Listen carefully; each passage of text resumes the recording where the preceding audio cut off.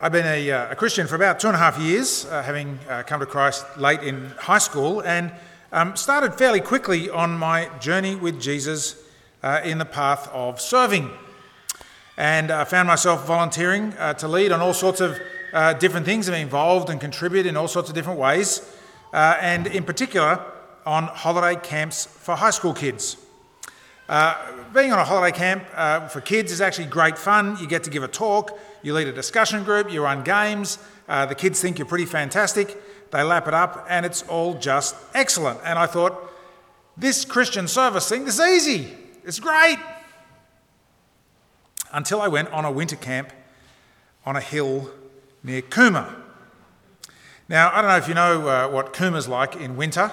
It is an entirely God-forsaken and desolate place, I think would be the way I'd describe it.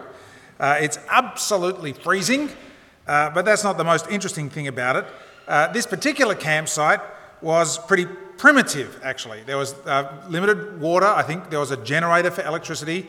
There was no internet. Actually, there was no internet at all because it hadn't been invented then, but anyway. It was, like I said, it was really primitive. And a nasty little stomach bug decided that this would be a good opportunity for an invasion. And so it went around. 26 of the 28 campers and 10 of the 12 leaders were afflicted. It created a stunning effect. This particular bug, every time food was eaten, it re-entered the world via the same route that it was consumed. The entire hill, actually I think probably the entire hill and the surrounding valley, reeked of vomit. And the deal was that those who weren't sick got to clean up the mess to try and prevent further sickness. Now, I'm of good Hungarian stock, and my stomach eats those kinds of bugs for breakfast. And what that meant was I was beautifully healthy the entire time and spent pretty much all week cleaning up other people's vomit. It was and remains the single most disgusting thing I've ever had to do, and I've had 3 kids.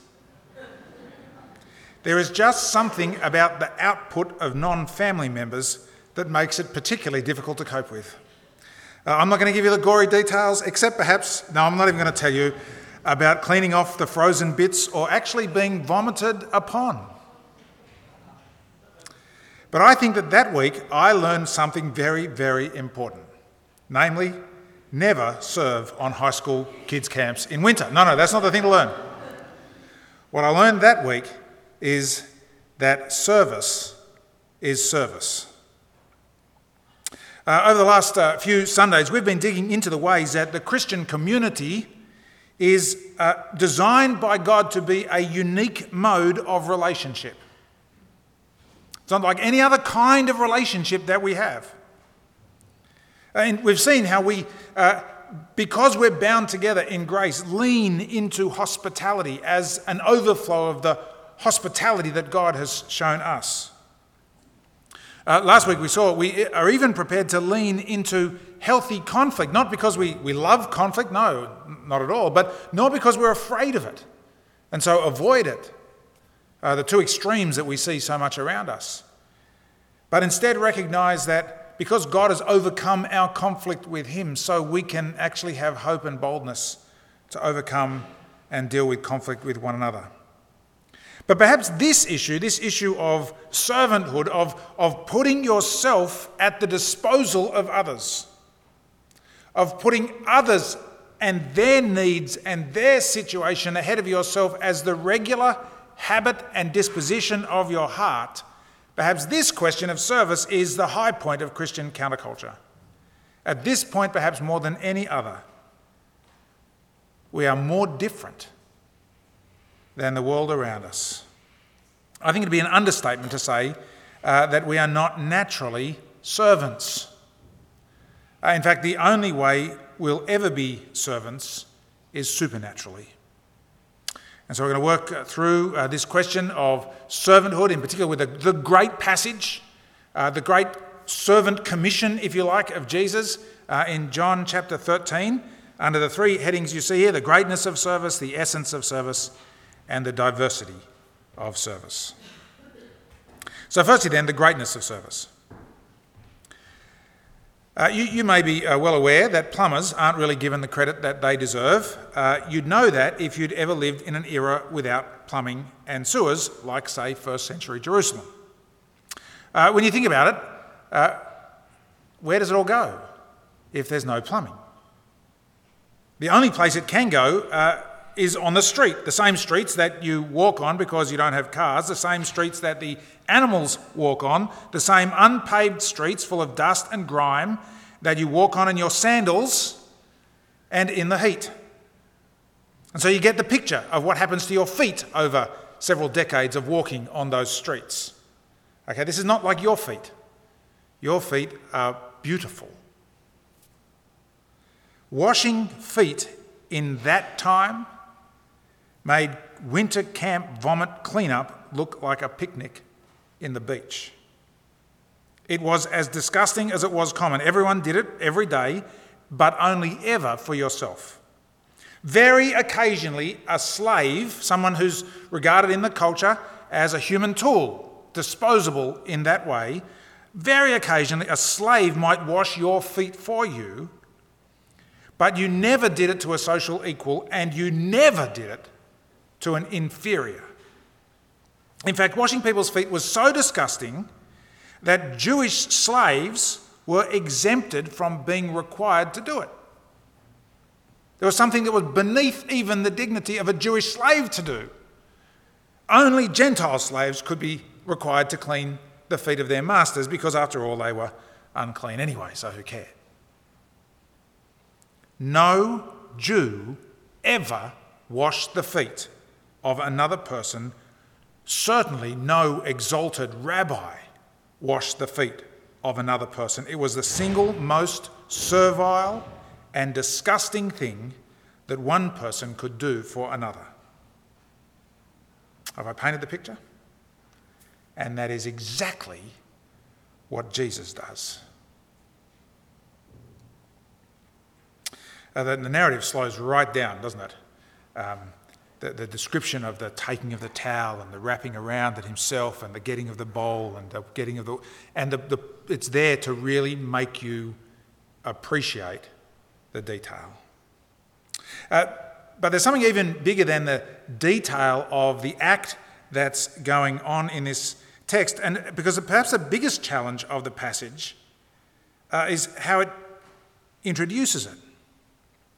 You see, it's categorically not that Jesus washes the disciples' feet despite his glory. It's categorically not that Jesus washes the disciples' feet despite his majesty. In fact, it's so interesting in the passage, it's hammered again and again. It's not that Jesus washes the disciples' feet despite the knowledge of the fact that God had given all things into his hands. That he is the supreme Lord of everything because God, the Creator, had given it all to him. It's not despite that. It's not despite the fact that he'd come from God and was going to God, that his origin and his destiny were the glory of heaven. No, it's not despite those things. The text is appallingly clear. It was the perfect expression of those things. It's in the overflow of those things that he washes the disciples' feet. And so here's the point. You see, what the passage is working very hard to get into our heads and into our hearts is, in the most confronting way possible, is this. It's that real glory, real power, real excellence, real substance, real greatness is constituted by humble, meek, rights-sacrificing, status-shedding, personal dignity-crushing service, like washing other people's feet. There is no excellence of character, there is no powerful or impressiveness of person, there is none of that in anyone who is not also a servant? And the truth is that if you don't know the servantness of a person's heart, you don't yet know the most important thing about them. And it makes little sense, therefore, to be impressed by them. And I say that because I think we find it so very easy to be impressed with just about anything else. Naked power, financial success, tremendous gifts and skills, a sunny personality. But although those things have their uses, they don't get to the heart of the issue. They don't get to the heart of what greatness is, substance is, which is a heart for service. Jesus says that is true greatness. Which leads to the second point, the essence of service. It's a very rich passage that we're looking at, and Jesus is very clear that he's doing two things at the same time. That's what makes it a little bit kind of complicated. We're not going to focus on the first of the things, but rather the second. The first thing, though, is also very important. What he's doing is explaining the immediate future for the disciples. He's preparing them for what's going to happen tomorrow, actually. Namely, the crisis of his death, which he's perfectly aware of and committed to, not as a catastrophe, but as a necessity. And Jesus describes it in a very particular way. He says, it's the cleansing of them. That's what's taking place. That what he's doing in his death is that necessary act of cleansing us. We'll come back to that in just a moment. But notice that then there's a second part that Jesus immediately goes on to make clear that not only is he cleansing us, he's also setting an example for us, verse 15. The word here is literally about setting out a pattern. It's a bit like the way kids learn to write. I don't know if this is still the case. This is how I learned to write anyway, and it was good enough for me. You may remember the books where faint grey lines are on a page in the form of letters. Remember these books? And what you do is you trace over those lines, A, curse B, and so on. You trace over those faint grey lines, those patterns, gradually learning to do naturally and easily what starts out as awkward and difficult. So the idea is that you learn by rote how to do this pattern. You see the pattern and you copy it in such a way that it becomes scored into your movements, unless of course you're a doctor, in which case illegibility is crucial. That's what I shouldn't say that, should I? That's nasty. That's what Jesus is doing for us here. That's what Jesus is doing for us here. He is demonstrating a pattern. He's laying down the grey line on the page of life for us, demonstrating the way that life is lived for God, and he wants, he says, us to trace over his pattern time and time and time and time again until it's scored into our souls, and that what starts out as awkward and difficult and weird, just over a lifetime of growing becomes normal, habitual, standard. This takes us to the question of the essence of service. You see, it's an interesting thing. The passage starts by talking about love. Did you notice that the beginning of the passage is that Jesus loved his disciples and now he loves them to the end. But it finishes by talking about service. I've served you and I've done this as an example for you. It's an example that you should walk in. And it raises the question, right? What exactly is this an example of? Is this an example of love or is this an example of service? And of course, as soon as you put the question like that, you know what the answer is? The answer is yes. It's both. That's the point. Jesus is demonstrating that the essence of service is love, and the essence of love is service. And so let me slow this down a little bit and tease it out for us. The fact that serving is about love and love is about serving means that love is more than mere tolerance. Lots of people define love as just accepting people as they are, as not passing judgment on someone, as not kind of standing in disapproval over what other people do or are. And of course, that's not a bad place to start. Love as tolerance. But it's a lousy place to end. And you can see why, can't you? Because love as tolerance like that can only ever make for a loose, disengaged kind of community. Its whole raison d'etre is just letting people be. But what Jesus demonstrates here is that love is active, not standing back. Love is serving. Love is washing feet, actually. Love is genuine engagement, not just saying, you're fine, everything's fine, we're fine. You just be you and I'll just be me, and that will just sort of go along parallel. No, serving love is much messier, much grittier, much more engaged than that. It has a vision of another person, of what they could be, of what their cleanliness might be, if you like, if you got all that dirt and infection off. Love means getting involved so much more than mere tolerance. Author Rebecca Pippert put it this way, describing how the more that she loves somebody, the angrier she gets at them when they're doing something to hurt themselves. Listen to how she puts it. If I see somebody hurting themselves and I don't love them that much and I don't know them that much, I'm tolerant. The less I love somebody, the more tolerant I am if I see them doing things that seem to be hurting themselves. But the more I love somebody, the less tolerant I am.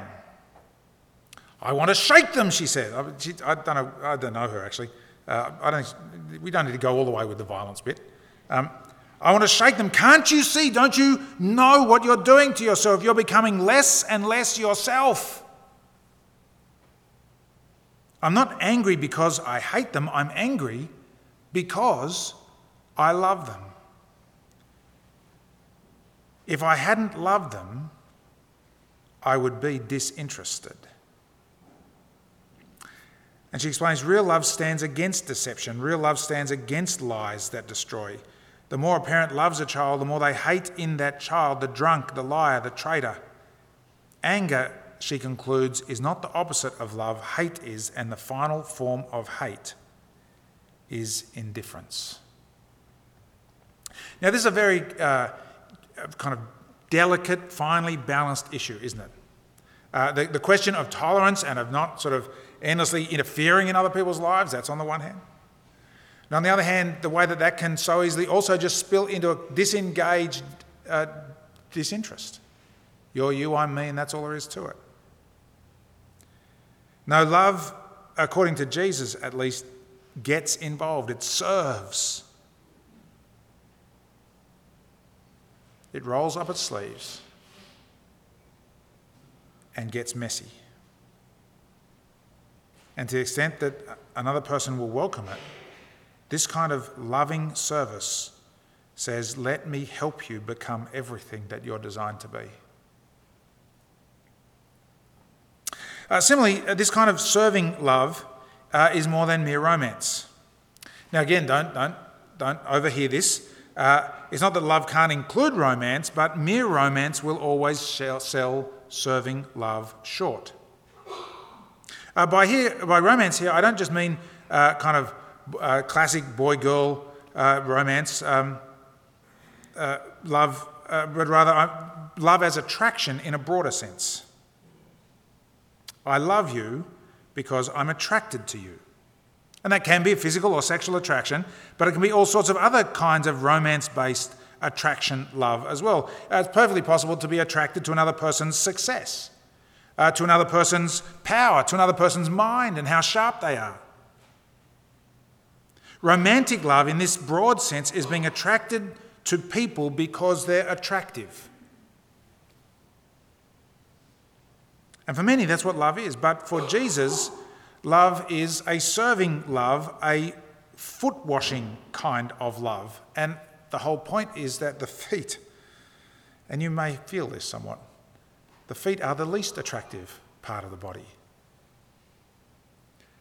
Attraction love is really a hunger, actually. A hunger that runs along these lines. I'm attracted to you because you're attractive, and what that means is when we're connected, you make me feel better about myself. After all, you're an attractive person. You fill me up. You make me feel significant. I want to have you so that you can help me become more myself. Think about it. If you go to a beautiful fruit tree and you're absolutely full, then what you might do for the fruit tree is you might tend it, you might prune it, you might cut the dead bits off, all of that kind of stuff. What you're doing is appreciating the fruit tree for what it is in itself. But if you come to a beautiful fruit tree and you're starving hungry, what do? You're attracted to the fruit tree, yes, but it's in a completely different way. You just strip it. You don't love it for its own sake. You love it as a commodity for what it can do for you. And Jesus demonstrates that love is washing feet. It comes from out of a fullness of our hearts and our life in him. This is where the two parts of the incident work together, you see. It's because he himself has washed us. He's made us clean. He's served people regardless of our attractiveness to him.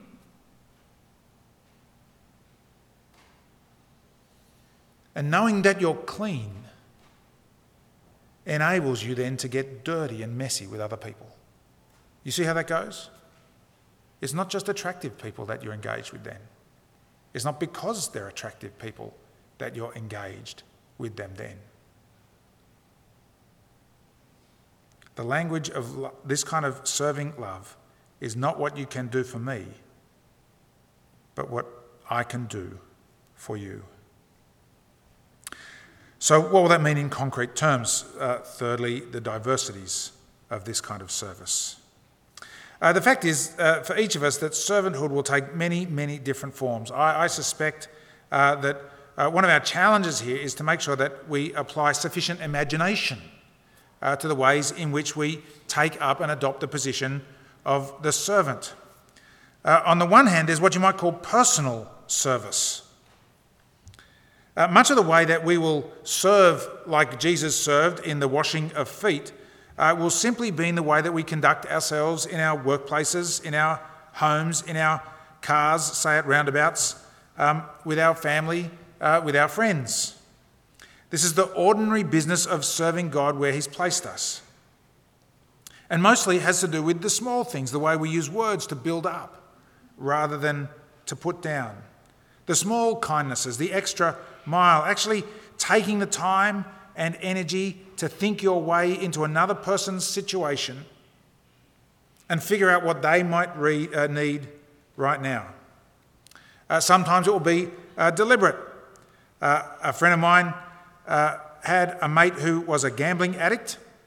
He would collect his income for him with all the kind of inherent dangers that kind of financial enmeshment with another person brings, and arrange to see him every couple of days to give him a bit little by little so that his mate didn't waste it on a poker machine.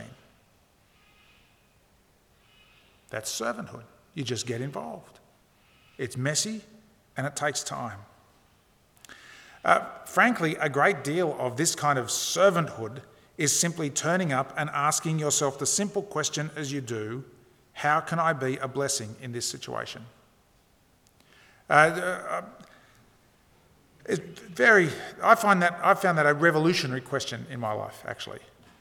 That as I enter a room, as I move into a new context, instead of asking who's respecting me here, who's looking to me, what is it, what is my job, to just ask myself, how can I serve in such a way as to be a blessing right now? It was Woody Allen who said that 90% of life is turning up, and there's a lot of wisdom in that. And whether that's on a Sunday here at church or in a fellowship group or at an outreach event, a community that turns up with an attitude of servanthood is going to be a rich community. But at the same time, there's what you might call institutional service. From time to time in our lives, and I think this has seasons, it comes and goes, you have enough spare time and space left over so you make decisions to serve above and beyond your immediate context. Either in a community organisation out there, coaching cricket or soccer or whatever it might be, serving on a school board or something, or here at church. In our own life as an institution, if you like, at church, we structure service in three ways. We have our serving on Sundays, all the sort of rosters that are needed. The whole idea of the rosters is that on the whole, there's no real reason not to be involved in them. They're pretty easy. They don't take a. It's sort of, book one of tracing out the lines, the letters. It's pretty nice big letters, right? Second is our practical care ministry, which enables us to do simple acts of practical care whereby we help people when we're available, because we're just at that awkward size where we don't know immediately the practical care needs that we all have, and so we need something of a system to make it work. And third, there are ministry teams which have a specific focus for service, like an event, say our Christmas festival coming up, or an ongoing program like our children's ministries or fellowship groups.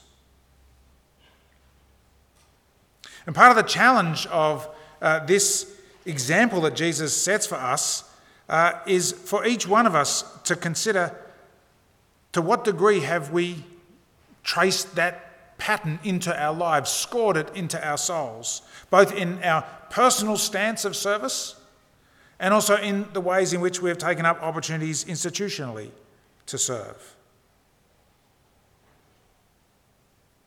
All right, let's conclude.